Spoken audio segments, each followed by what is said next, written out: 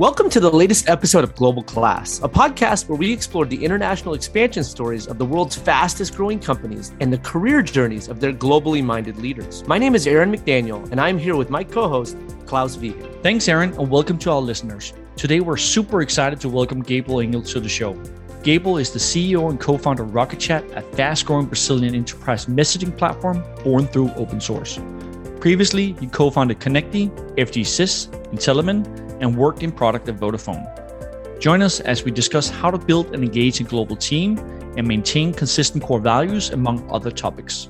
Gabriel, thanks for being with us today. Thanks for having me here. I love the opportunity to talk about something that I love so much, not just RocketChat, but all the topic of international companies, something very close to heart. For our listeners who maybe aren't familiar with RocketChat, why don't you describe a little bit more about the business and maybe in particular why it's a particularly important solution you're providing nowadays with virtual work? RocketChat, I think the fastest way to describe it would be like your open source version of Slack or Microsoft Teams if they had a child with Zendesk or another omni-channel tool. RocketChat not only does digital workspace, like this collaboration, sharing files, video conferencing, and channels, but also connects to the company's presence on Facebook, on WhatsApp, or WeChat, or Telegram. And then so you can talk at the same time to your colleagues, you can talk to your customers, you can give support, and you can even talk to partners using Federation Protocol. And the big difference is it's an open source software. You have total access, not just to the code base, but to the database. You can host anywhere. You can customize, white label. And then a lot of companies and governments use it to be in charge and get ownership of their communication, right? And if they really care about privacy, that's why I have customers like the US Navy, the Air Force, all the way to like the nuclear power plants of Japan. And they don't want anyone to be reading or have any chance to be reading what they're talking about, right? So not just a product, but a customizable platform. Yes, very. Like I think open source gives you the power of doing anything you want. And the license is quite liberating as well. We use MIT license. So we have people create all different kinds of products on top of RocketChat. That's awesome. And you had mentioned like Japan and other countries. Like what does your guys' global footprint look like? Do you have users all over the world right now? Yeah, all over. I think the user base, it's in every single country. Like we monitor servers when they deploy, they connect to our marketplace, they get their IPs, and we got IPs from like virtually every country in the world. The paying customers, like people who are not just using the free version, but become like paying customers, I think there's about maybe 40 countries or something like this. And it's very dispersed, like economically as well. Like the US is 40% of the revenue, then Asia, 30%, Europe, Asia in emerging markets, Europe is about 20%. And Brazil, where I am, South America in a whole is under 10%. What about your team? So how spread out is your team? Obviously, very spread out customer base. What about your RocketChat team?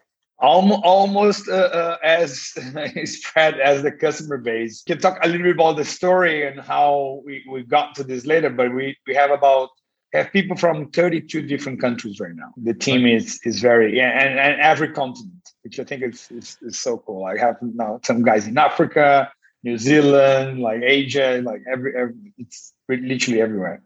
I actually took the liberty of looking up LinkedIn and then searched for RocketChat and saw the VP of marketing in Finland, VP of operation in DC, head of cybersecurity in Sweden, and then head of partnerships in Portugal. So you definitely live on virtual work also when you build up your operation and your team. So can you talk a bit more about how you find these talents around the world? Because that's not easy, right? It's related to your product, the community you're building. So how do you build this global organization? Yeah, I think it was very interesting, the point that you made, because one thing is sometimes if you call yourself an international company, but all your core executive team is one place, and then you have just like sales representatives distributed, right? That's somehow different than what you just seen, that you have our executive team being distributed as well. So, and it's a lot harder to do, obviously, because we are looking for different kind of talents and interviews. And the way we've done this, like to find this different kind of talent, we sometimes work with headhunters that they help us connect the right talent, but it helps a lot that as the product becomes more well-known and our presence more well-known, it gets easier to attract talent, and because we can give some visibility for people when they're working Rocket Chat, and you attract people who want to work in international companies. You end up showing a set of core values about the company that attracts people who loves this international side of Rocket Chat. We've seen people who left. For instance, this guy, our VP of marketing in Finland, one of the reasons we were able to attract him from his previous job was this global play that we were able to offer. And he really appreciated working on something that would have a global impact. This is really interesting. And I want to call out a few things, because as we're developing this concept of the global class company, I think there are a few things that you mentioned that really fit into what we see as the company that's going to be successful in the future. And so one of those is the view on talent. So it's not about clusters of employees, like you're saying, either all in one headquarters in Brazil or in other countries, but it's finding the talent where they are and also allowing them to then actually be a connector into that market. And so how have you used the fact that you have executives in multiple countries and employees in multiple countries to then actually use that as a way to get in and build a customer base in those markets? That's a very valid point. And one thing that we'll talk about, like being able to reach the talent, that I think is relevant as well. The more we have this remote working force in the world, the less then the geography becomes an important factor when people are choosing who to work for. If something goes down in value when you're talking, like trying to choose the company, other things needs to go up. So people are going to be looking more about the environment, the culture, the impact that they are able to have. So there's a lot of more alignment on the teams around why they're working together, what their goals, what their values. Then if people have to choose one of the companies in their area, right? And then they have like a limited offer, and then you're going to have to work for one of them and they pick the best. But now that's not the case. They can really look at something that they align on the values and on the why of the company exists. For us, it's almost like this virtual circle because we started as an open source. There's a very strong value for openness, for sharing, for transparency, like all the things that come with open source software. We attracted people to the project that share the same values. And then once they were working on the projects and we're happy enough to get our seed rounds, we were like, okay, let's hire some of those people. They're already working on the project for free.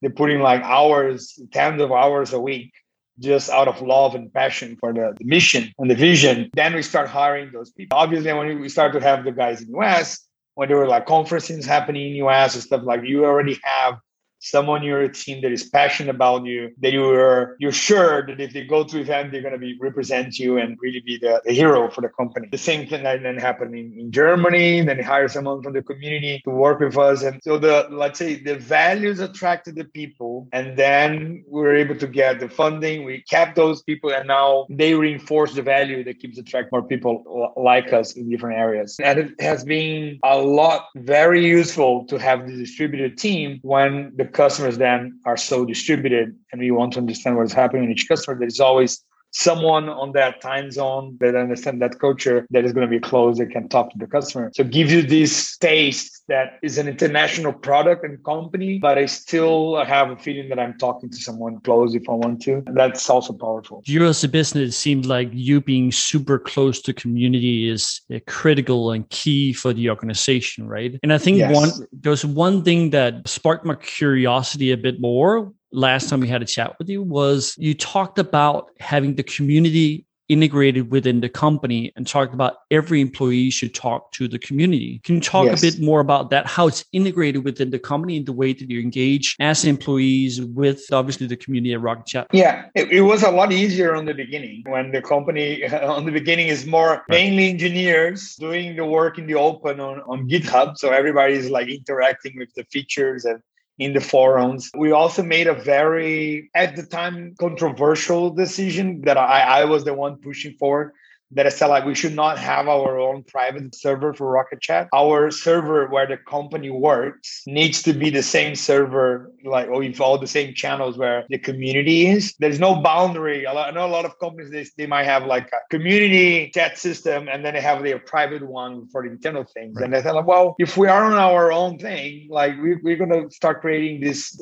distance from the community. So the server that we work have 500,000 people registered on the company server, because that's where we talk to customers, partners, community, everybody there. But as the company started to grow, obviously, not only engineers, we had to then make a little bit more of an effort to get some other areas the company is still in touch community. So we have things like we invite people to participate from the community to participate on our weekly meeting, the all hands, so they can tell the story. They can sometimes tell like what they're using Rocket Chat for, give feedback. We used to do more, went for a bit that it didn't do as well as much, but we are doing again now a recurring open mic for the community where I myself, the VP of product, our CDO, just do a webinar with no specific script other than let's hear what the community will tell about what things we're thinking, trying to be intentional and in creating venues where the conversation happens. It's almost like you have your one-on-one with your team. So, and then sometimes you don't have a script. You just want to sit there for some time and then see what are the topics that comes. So that's what we want to have with the community. But also we are make sure that everybody's present on GitHub, on our forum, and then the fact that we have the same chat system as the community. So anyone on the community can look at my name on Rocket Chat and then send me a message, and then like there's no filter. That's a lot of times I talk to people just like that. That's super cool. And so I guess the early days of making that decision, right? How has that helped you develop the product today? Because obviously engaging with the community, you get a lot of feedback, right? Yeah. Sort of what trajectory has that put you on, and what are some of the key learnings from those early days that help you build a product that found product market? Yeah, the Rocket Chat itself would not exist if it wasn't for the community. We built the first version for a customer, and then we decided to put it open source because it wasn't even the main product. It was kind of like a side project that was going to be complementary. Our main product at the time, there was a CRM tool. And then what happened is that the community showed us so much possibility, so much opportunity that what you could do with the communication platform. It was the community, for instance, that brought our attention to bots and automation. We were not even thinking about that at that point. Integration with like Jitsi and other like video conferencing systems, all about the community. The flexibility of the permission layer. It was the Department of Defense in US, which at that time, they were just community because they were not paying anything, but they were using Rocket Chat. And they asked us, can we make your permission system flexible enough that we can use your system at the DoD? And I was like, wow, of course. So they did a pull request contributing the whole permission layer so it could actually be adapted, flexible enough to be adapted by the DoD without them having to fork or maintain a fork. I think open source is a very strong, powerful thing to reach product market fit after like a certain momentum, because the customer won't just tell you what they want. They will build what they want and contribute it back. That's interesting. So I want to talk a little bit about headquarters. And I think it's interesting from multiple perspectives. Not only do you have great perspective as the CEO of a company, but also as a company that is helping other companies allow themselves to have distributed workforces. So for a lot of companies, the notion of what headquarters is, or at least how it's structured, is going to be different in the future.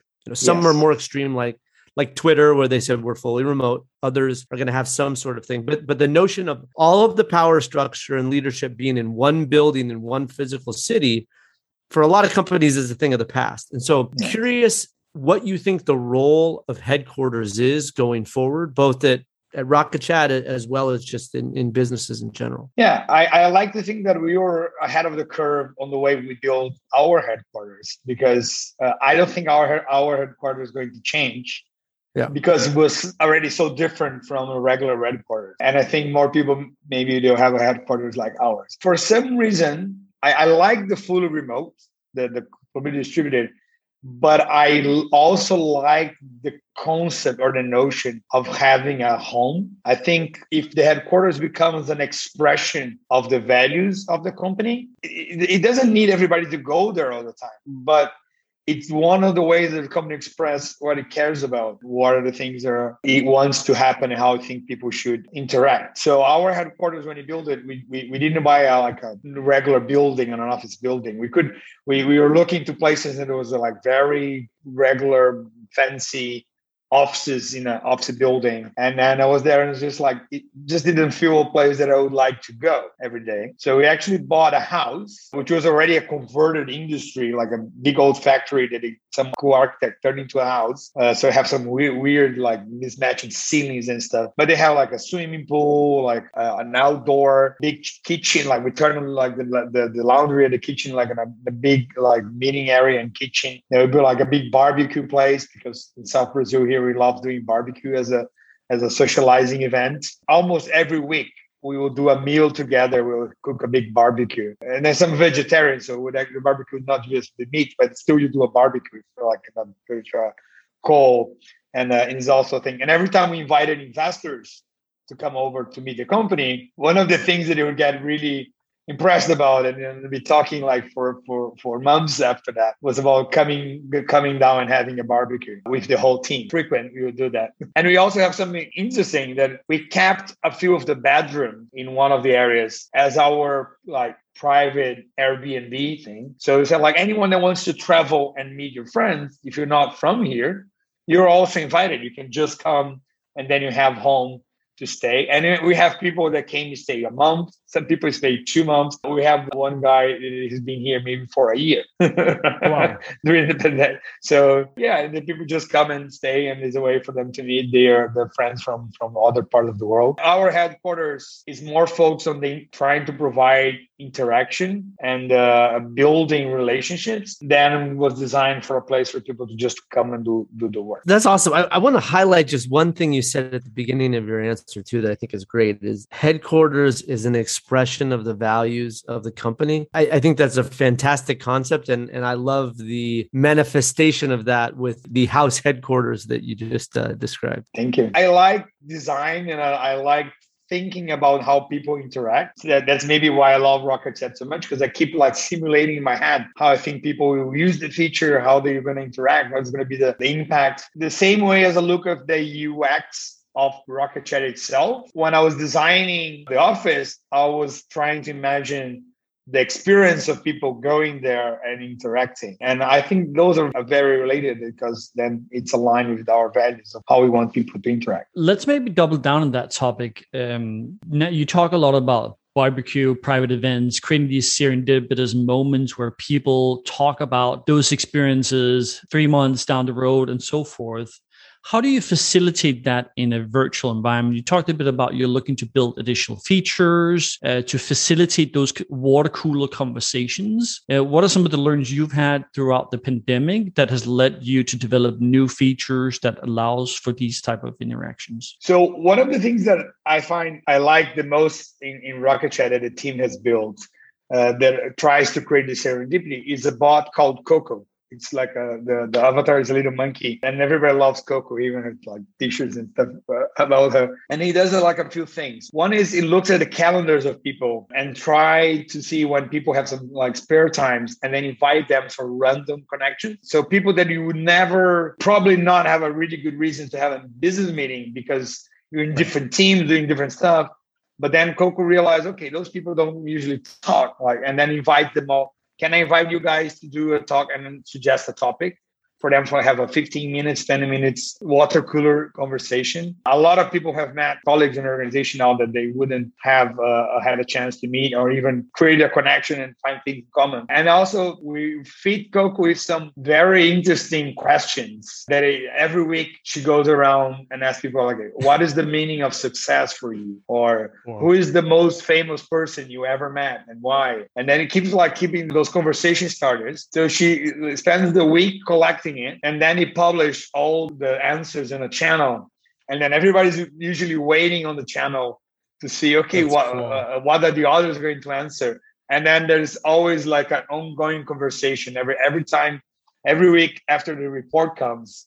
You can see like people impressed and there's getting to know. Yeah, people love it. Like people in the company love it. Those are just like little snippets of trying to create some serendipity. Obviously, we try to do our virtual happy hours that need to be very different hours. So sometimes we're doing a happy hour at like 9 o'clock in the morning because we have people in and some people stay awake until 3 in the morning.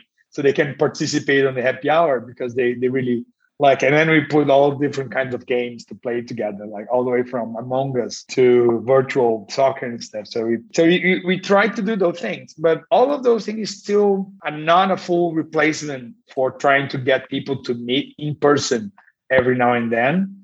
So we do have a policy of trying to get everybody together at least once a year for a week or like 10 days. And so we call our Rocket Chat Summit. And it's a different thing. If you go out, you go hiking together, we do kayaking together, even bungee jumping together, and have meals and drinks, right? They say that if you share adrenaline with someone, like it helps to create a different kind of bonds. And it's very true. You can even see the change in the tone of the conversations on the channel between people who never met before and after they went out for a drink together. Like it's different. It feels like you put a lubricant on the conversation. It's more fluid. Like people are less defensive, and then it helps a lot. So. And I know that a lot of companies like Automatic has this policy of trying to get people to meet every year, right? GitLab has this policy too. I think they try to do even shorter, like every 9 months or something like this. So I truly believe that at least once a year, your team should be able to meet in person. That's really, really cool. Did you then change sort of the names from water cooler conversation to banana tree kind of conversation? Yeah, I think they have a way of funny, but it could be a banana tree. That's an interesting. That's a good point. And pretty bad joke. That's typical Danish joke at the very least. There's been research done that it takes about 9 months for sort of relationships and bonds to disappear. Yeah. There is a study. I'm trying to remember. Like I read on the book the guys from Automatic wrote. I think is A Year Without Pants, where they hire a journalist to write about his life working for Automatic for a year, and then he explains the thing. So they had two policies that we incorporated into our company, which is one, having this summit of trying to get everybody together, and the other one was the company can sponsor trips within a team to spend some time together. Because sometimes you're just going to wait for the whole company to get together. The larger the organization grows, the harder it is to get everybody together. So you can say like, oh, if maybe the marketing team, that's what's going to happen. Like they want to meet in Croatia next week or the other. So we're giving them some budget so all of them can go and then trying to meet in Croatia, something like that, right? So this kind of meetings is something that if the company can sponsor, they are very valuable. Very cool. One other thing you've been talking about multiple times is just about core values. You talked about openness, transparency, and also how that's born in the open source sort of basis of the company. I think this is an interesting point in how you talked about how often your core values are what attracts employees from all over the world. And we believe that this is a hallmark of global class companies in that they're able to choose certain core values that are universal. They're not just specific to one country and one country's business culture. Talk a little bit more about how you thought of the whole universal nature of things or a global footprint when you were building those core values. I heard someone say something that I really liked the other day, which was company values need to be discovered rather than created. It's not like one day the founder decides, okay, I want to build a company. Those are going to be the values. Artificially tries to impose those values. It's very unlikely that they will stick or have a resonance. Our core values, I didn't have them when I started. I didn't have in the sense that they were not clear to me. And then on one of our summits, our people team decided to do an exercise to go around and ask what for them meant to be a Rocketeer. Like what are the core values that they would see in the company. So you broke into different teams and then have that way that people go changing from teams and taking some part of the conversation, these make new groups and continue. Each team leader presented the results and we tried to put them into clusters on a big screen and then name like the word. There was like almost those word clouds, and then tried to create the name that was appear more in each cluster. And then it created, that's how it came with our core values. And then surprise, they were very similar to the core values that I see on OpenSense. So that's why you end up like being a reflection, but it wasn't something that I decided to do or that I had a say in decide what they were going to be. It was literally all the company together, like doing exploration exercise into the words that they felt when they thought about themselves as Rocketeers. And I think that book from Tony Hsieh, the Delivering Happiness, right? From the story of Zappos. I think he has a similar story about the way they end up building it was once in a bar, someone asks, oh, so what it is to work with Zappos? And then each one in turn start to talk. And then eventually they distilled it into the core values for Zappos. So I truly believe that it's an expression. That's why I think the founder needs to be authentic, because he's going to attract the early people he will attract to work with him are going to be the people that share those values. And then they multiply and hire the people that share their values. And then, so you don't even need to have them written at the beginning. But if you're authentic and you're true to your nature and you hire people that you like working with because you feel this connection, eventually once you go and do this exploration phase, you'll discover the values behind what you created. So it's almost like being intentional, but not necessarily needing to be intentional. Thing is just being honest. There's almost an air of the agile methodology to that. It's not saying we're going to plan this and stick to this exactly, but we're going to discover this in the process of us discovering our product market fit. And who are customers. Exactly. Very much so. I'm going to hire people that it's almost like, because I hired many people, some people didn't stick. They didn't get along with the company, didn't feel they were the place. And then if you have a strong culture, they're going to be kind of like expelled in some way, and then they leave the company. And then on the end, you will find out like almost like in an agile way, like some of your hires as an experiment will work out, some will not work out, but you find what is the commonality. Okay, everybody that stay here, it's because they appreciate and they value this. And then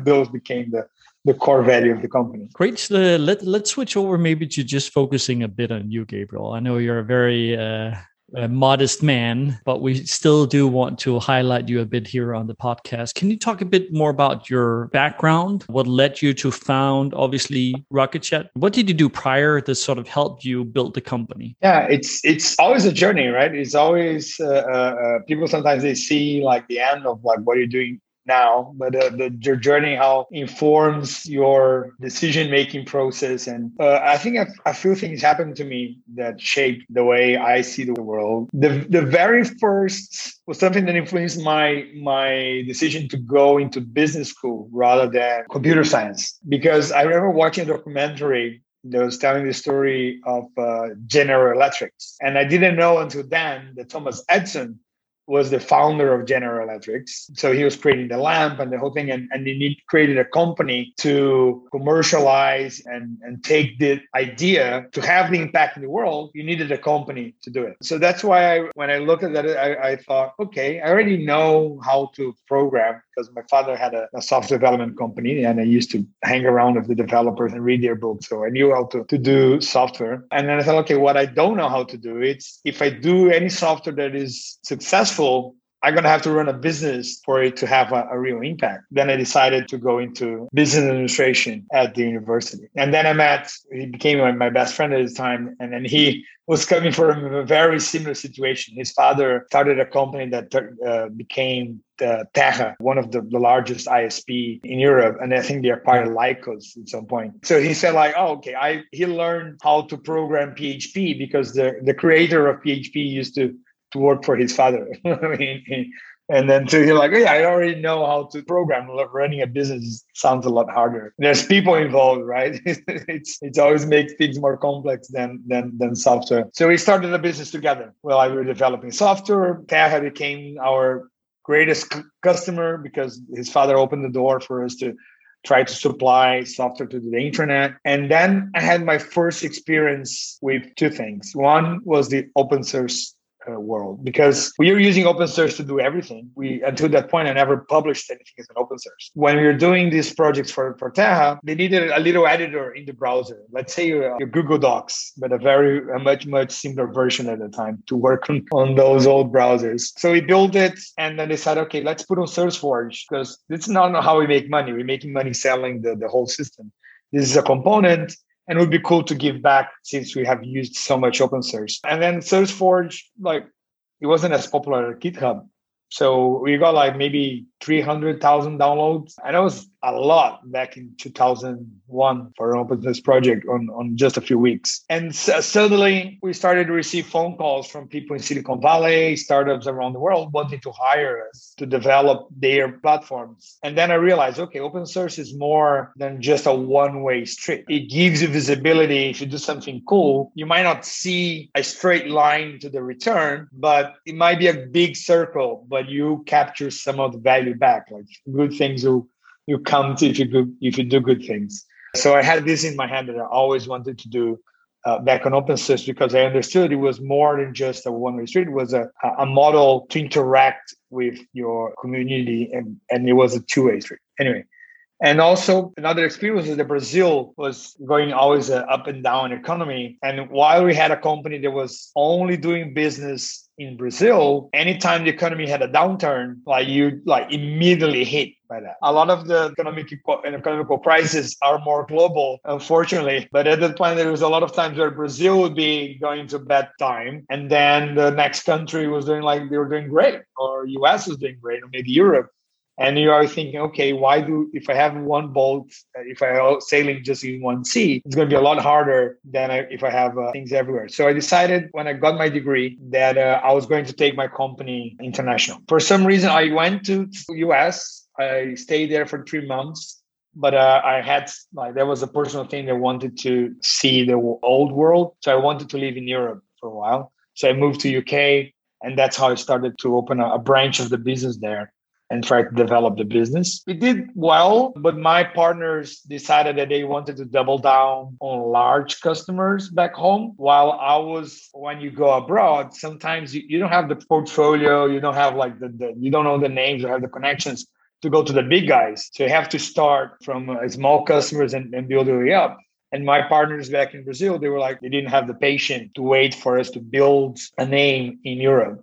So, and I felt guys, I cannot see myself working for a company or building a company that's focused on one market. And they said, we don't want to be working for small companies. So we decided to split. And I had my first not really wanted exit, but it was good. And it was a good exit. I left the company, had some money to do some stuff and be a consultant for a while. I went to work for Vodafone. After a few gigs and trying different things, went to work for Vodafone. And there I learned something very interesting as well, because they had so much resources. The budget to build the project that was involved was around €1 billion. Everything almost gets more expensive just because they know that you have all this money, right? So you have to design the UI for a solution called IP-centrics. You manage all your telephony systems in one UI. And I remember I was comparing to my time in Brazil. I would hire some freelancers, very skilled ones, but give them this pack, work with them remotely, and then maybe spend a couple of $1,000s or have the whole UI design. And then when I got to Vodafone, they said oh no, you have to hire Sapien Nitro. And they're okay, but those guys charge $1,000 an hour.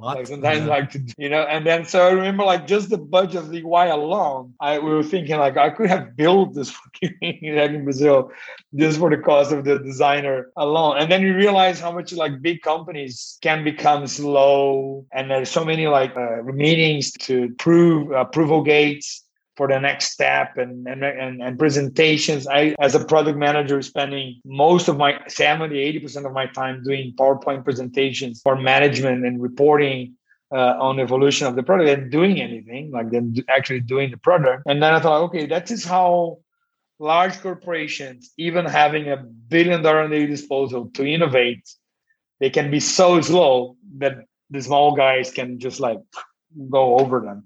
So that was a good, inspiring tip of knowledge that makes you be brave enough to want to take the big guys on a project. So Gabriel, you've been touching on one of Klaus and my favorite topics as we've had conversations with international business executives like yourself, and that's formative experiences. So you were just talking about formative experience around software development and the books that you read from, the engineers and observing them from your dad's business. You talked about your formative experience with open source with Teja, right? And then you also talked about formative experience and seeing, when you build a business that's just in one country, Brazil, you were very much affected by the ups and downs of the country. And then formative experience around the waste and bureaucracy and how slow things can be and how overspending can happen with Vodafone. So the answer to this question might be some of those pieces, but talk about your formative experiences as it relates to international.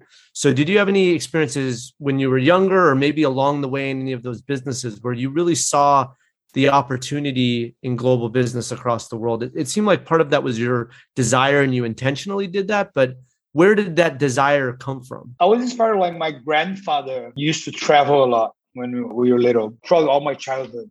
And he, for instance, created the first shopping mall in the south of the country. It was the second shopping mall in Brazil because he got inspired by his travels to US.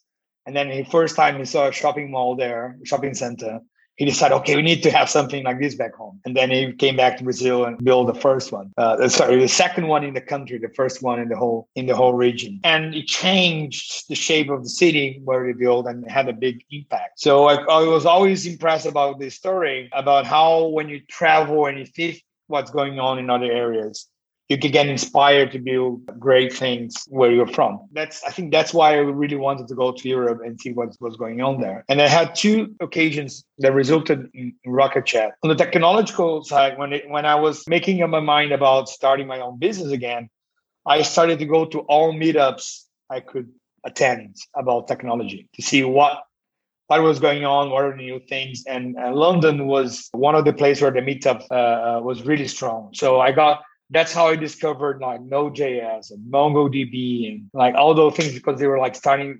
enthusiasts were building, having those meetups. I even, on the MongoDB, I was the very first one. MongoDB themselves started organizing meetup in London. I was the only one showing up for the first three. And then I was like spending time with the engineers from MongoDB and I ended up becoming such a good friend with them. They're actually the MongoDB guys who introduced me to NEA, where I got the seed round later. So you see how sometimes you plant seeds of things, you don't even know exactly what is going to be the result. All the funding from Rocket Chat came from the relationship that I started to develop in MongoDB during the meetups while I was still living in London. So obviously one thing took to another, but it's an interesting snowball effect. One interesting thing for me was that even during at Vodafone, my project was very strange project.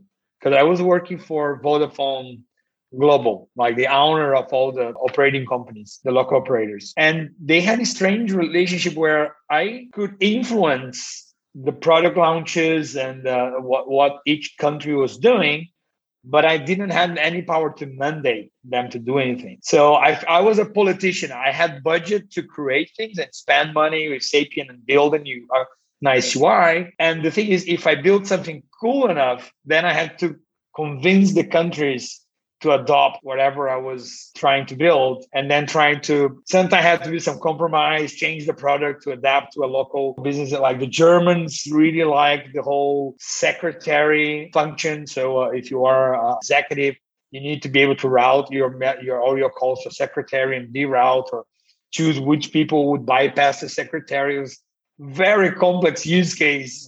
I was like, but who uses this? Like at this age, like in the year 2000, surely your family will have your mobile and everybody that's not your family is going to have your business number or something like this. It would be easier than having a landline that you have to route your secretary. Anyway, so you have to learn how to adapt to each market and convince the team to launch. And then I even found some interesting things. For instance, that the Italians have launched the product that we were building years beforehand. They had the ideas there, and that was the birth of the project was in Italy. So you could see that if you pay attention what was going on in different countries, you could have come up with the product idea and design and concept much earlier than what Global then decided to do, and all the other countries had to play catch up later on. So there was this about understanding that innovation happens everywhere. If you pay attention, it's going to be things going on in Italy, like Portugal. And then once you got all those guys together for a product,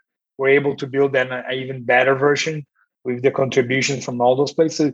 That really inspired me to understand different cultures who are going to look into problems in a different way, in a different perspective, even to develop the whole product was interesting to see how the Germans went about it. The Germans really over-engineered the whole thing. I hate generalizations, right? Or stereotypes, but it felt like so much of the stereotypes. Like the Germans were like over-engineering and then did a big contract with like a Siemens to develop it. And it was like, okay, it was the state-of-art engineering product. You went to talk to the Portuguese guys, they were like, this is easy enough. We build it ourselves. Hire a few guys and started to build, and it got really good engineers, and they trusted. And then the Brits, they were like, that looks expensive. They look like who is doing the bad thing. And then it's like, no, okay, we rent out of Portugal. And they just rented the Portugal servers. And then they got like the best of both worlds, like spend a little and then were able to optimize using whatever they saw as the best solution out of the other countries. So it was very, very telling. Funny enough, the guys involved in that project, they some of them left Vodafone and started a company in Portugal. It's one of the largest startups in Portugal, like one of the unicorns, Talkdesk. So they founded a company called Talkdesk. It was the same team. It was the guys who thought it was easy enough to build the system in-house. So they were really genius. Seeing how diversity in culture and geography, it's such a powerful thing for innovation. That's valuable insights, Gabriel. And I guess the Germans, Ingels, are the ones that over-engineers things, right? That's my grandfather's side of the family. You could see his way of thinking. My father already was a first generation in Brazil, and he was still a German father and mother, but grown up on a different culture. He had a little bit of both, but it was very different than my grandfather. My grandfather was like not a robot in a sense, but a very routine based and schedule and how he wanted to do things. And I didn't hear that part. I got the Portuguese and Spanish. I hate routine. We wanted to sort of switch a bit here, I guess, and turn over to maybe, again, talking a bit about you and some of your experiences. I guess in Silicon Valley, we often talk about failures or mistakes are often the greatest learnings that you have as a business leader and as a founder when you build a company. So to date, what is your most valuable failure and why? I think the one I mentioned, for instance, having that exit, but being a forced exit, taught me a lot about aligning expectations as early as possible. The reason I end up parting ways with my partners, we didn't align the expectations probably about what we wanted for the company to be. And I guess in a sense, in the beginning, we were starting university. It's not like we knew much about what we wanted life to be. But even when I traveled, when I went to UK to open the business, and have a plan, we didn't discuss enough about what the goal, what would be considered a failure of the endeavor, and then we'll have to come back. And so it got to a point where we had such different expectations of what we wanted the company to be. And then it happened again for me later on another company. And I realized, okay, a lot of times we think that the other person is aligned with us. And then we think, okay, I don't need to say this. It's implicit because they are a friend or they are someone you know. And a lot of times people avoid sometimes because it's a hard conversation to talk about the bad situation or a crisis, or because you're in a good moment. Like, why do you don't want to think about, okay, what's going to happen in the worst case scenario? Who wants to talk about this if everything is working good? You need to do this. Both are thinking in US, you guys have a culture having a prenup that usually those things get discussed. In Brazil, there's no such a thing. Even more taboo. Like you're not gonna be talking about how something ends. And I realized that it's a very healthy experience if you talk about how something will end. And I saw when my brother started his business that he sold like 2 weeks ago called Loft. It's a multi-billion-dollar real estate. But anyway, he had 3 partners in one point when they were starting. He got good lawyers. So the good lawyers went and say, okay, what's going to happen if 3 of you don't like the 4th one? Or then it's not putting their way.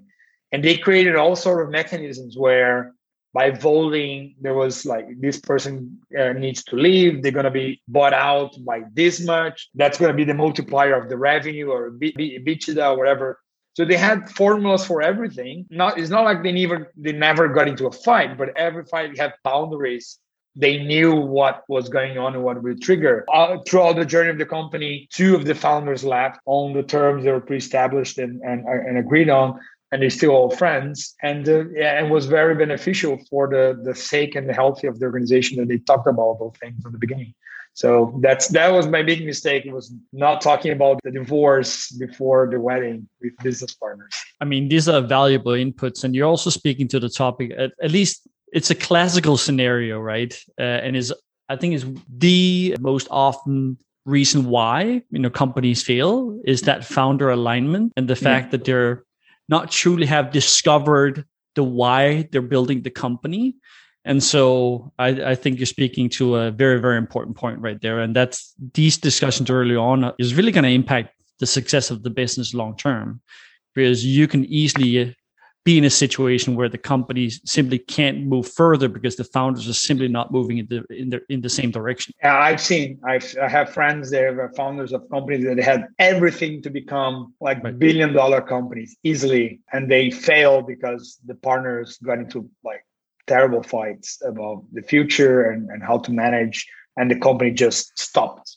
And then not just the company stopped, but everybody, like the team, the culture, everything dies with that fight, and your talent will run away, and then the company just like fails. To that point, I guess a bit about leadership and so forth. Maybe it will be interesting to learn a bit more about what do you consider to be your greatest weakness as a leader, and how do you solve for that? Because you talked a bit earlier about you being very good on technical side of things in terms of building products and solution, but you lacked a bit the business skills. So you went and studied at business school, but now you've obviously developed Rocket Chat to be a substantial business. There's still areas where maybe you're not as strong, with or at, and how do you solve for those? Through obviously developing a company, through teams and hiring people and so forth. Yeah, I guess there are 2 types of maybe weakness. It can be solved in different ways. One of my weaknesses was on the commercial side. I was always good on creating products, kind of like defining the operation of the business, but building a sales team was always a struggle for me. So the way that I fixed that part was easier to hire someone that I trusted with sales skills and building a sales team than trying to develop those skills myself. I beyond the degree that I thought was possible. So I can sell Rocket Chat because I'm passionate about it. The part that I am terrible is on negotiating the contract and all like getting the deal to close. And when you get into the customer trying to squeeze you, sometimes too soft. And then people say like, no, don't get Gabriel involved on the final negotiation. You just like agree to anything. And that's a little bit related to maybe my other weakness. I always try to find where is the source of this, but empathy can be a very strong skill. But also when I feel someone hurting, it hurts myself. Sometimes you're going to give a bad feedback, or he's going to have to tell something that is disappointing to the other person. It's really hard for me. I have a hard time giving bad news and making, and the way I try to solve it is reasoning that I'm actually trying to do something good for that person, giving that feedback. That if I really like that person, that if I really care, I have to go through this struggle, even if I will suffer sometimes more than the person who is listening to it, but I'm trying to help them to become better and to evolve. So I'm always trying to find my way of doing it. And I feel that it's easier for me if I try to get the person to reach a conclusion about the feedback that I was going to give, rather than just saying it straight. So it's almost like give feedback with question. So do you think this meeting... The Socratic method a little bit, and... Yeah, so do you think this meeting was as good as it could be? Do you think all the customers' problems were understood beforehand, so you didn't have to make much?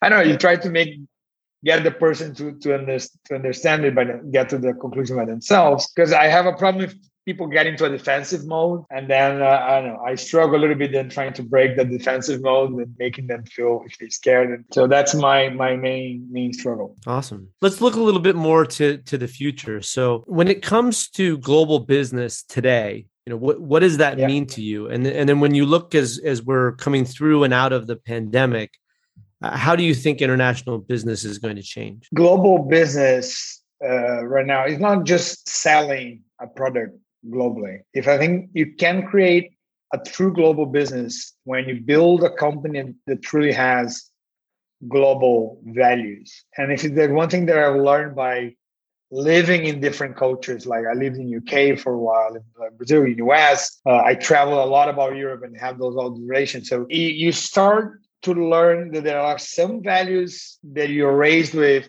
that they are maybe core to humanity, if you can say, like they are shared values and something that you've learned that are very local. And then once you start experiencing a variety of cultures, you learn how to distinguish them. And the benefits of learning to distinguish them is that you can connect to people on a global level because you know what are the common values that everybody will connect with you, and what are the things that you have to learn to respect because the people have those values, but also not to waste too much time or care too much about even your own. Like you start ditching some of your own values and think like, why do I care about this? Like nobody else seems to care. Why? Like they don't make much sense. Then you become okay, but other things are universal, and then you can connect on the ones that really matter. So I think global business are the business that will develop set of values that are more aligned with universal values.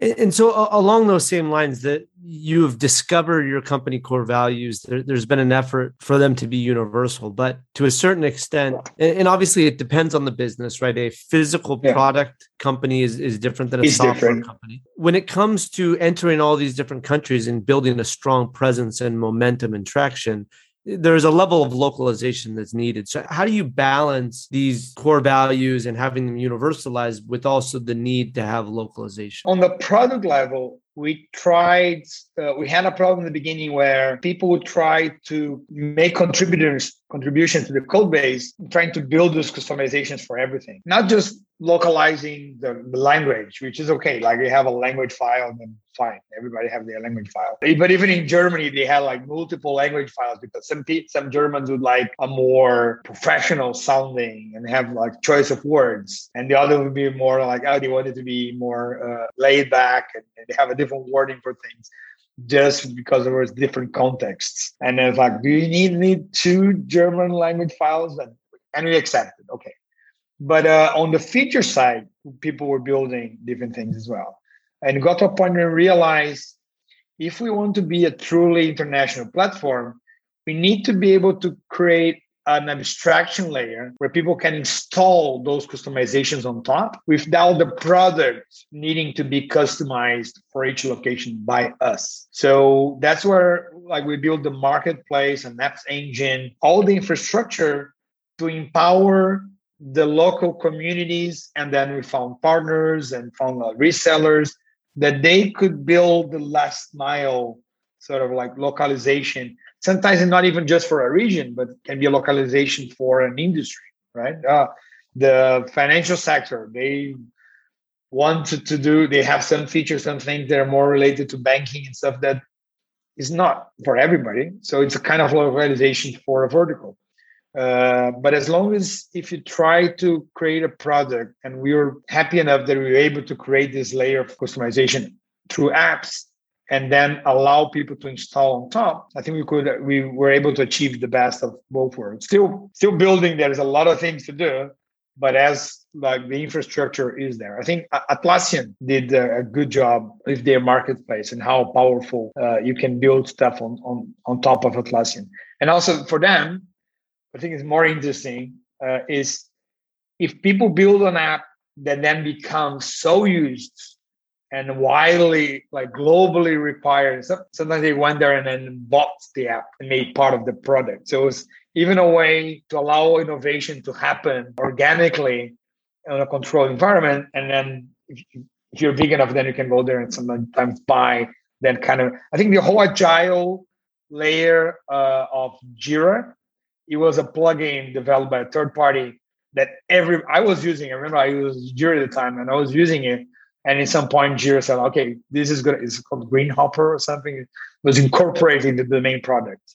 So I think that's an interesting way to follow. Both having the partners, the resellers, but allowing the product to be customized on a layer that is on top of what the company provides.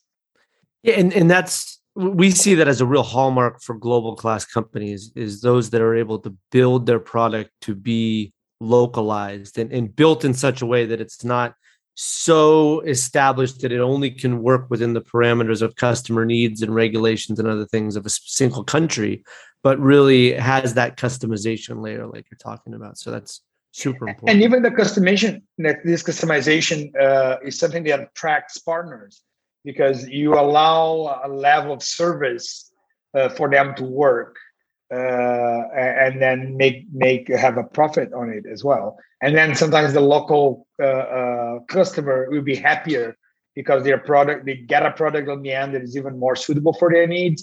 They have a local partner that will do what they want and understand their requirements. So I think if you do it properly, it can be a very strong and powerful model. Fantastic. We're coming to the end of the podcast almost, because we want to end it with... That was quick. That was quick, right? You talk a lot, which is great. so we really appreciate you leaning into the conversation. Okay, I'll take this as a compliment. It is a compliment for sure. So our last little sort of segment is called 3 pieces of advice. So imagine you're coming down from the elevator. You have to answer 3 questions very, very quickly. So this time, don't elaborate for too long, but just come with like your quick answers, if you will. Right? The hot seat. The hot seat. Yeah, hot seat. Let's do it. The fire is burning beneath your chair right now. So what one piece of advice would you give to someone interested in building a career around international business? Travel a lot. Live in different places. Learn how about culture so you can understand what are core values and what are like just the extra. Beautiful. What one piece of advice do you have for a business leader expanding a business to new markets? Hire people in those markets that understand like the local. If you haven't been there, build a true global team for those markets. Makes a world of difference. Now, the final one, and imagine your son that came through the door a bit earlier while we were on the call. What one piece of advice would you have for your younger self knocking in the door to obviously talk to his dad? Don't expect the others to know what is in your head and what is your goals and your values. Don't think that everything is implicit. Make sure that everybody involved knows what they're getting involved with. So transparency beyond the obvious. That's awesome. Well, Gabriel, thank you so much for joining us. I mean, so many great things were discussed. I mean, like you just really summarized yourself with some of these hot seat answers. So the importance of core values, building a global team, building a global product, and then also just some of the creative ways you talked about how you've brought your virtual team together with Coco and other ways as well. So thank you so much for joining us. We wish you the best of luck with the continuing to scale Rocket Chat. And thank you for sharing your global business journey. Thanks so much for having me. I love to share this. And hopefully if I can influence anybody to go global and we have a more of a unified world, it's already a big win. Thank you, Gabriel. Thank you.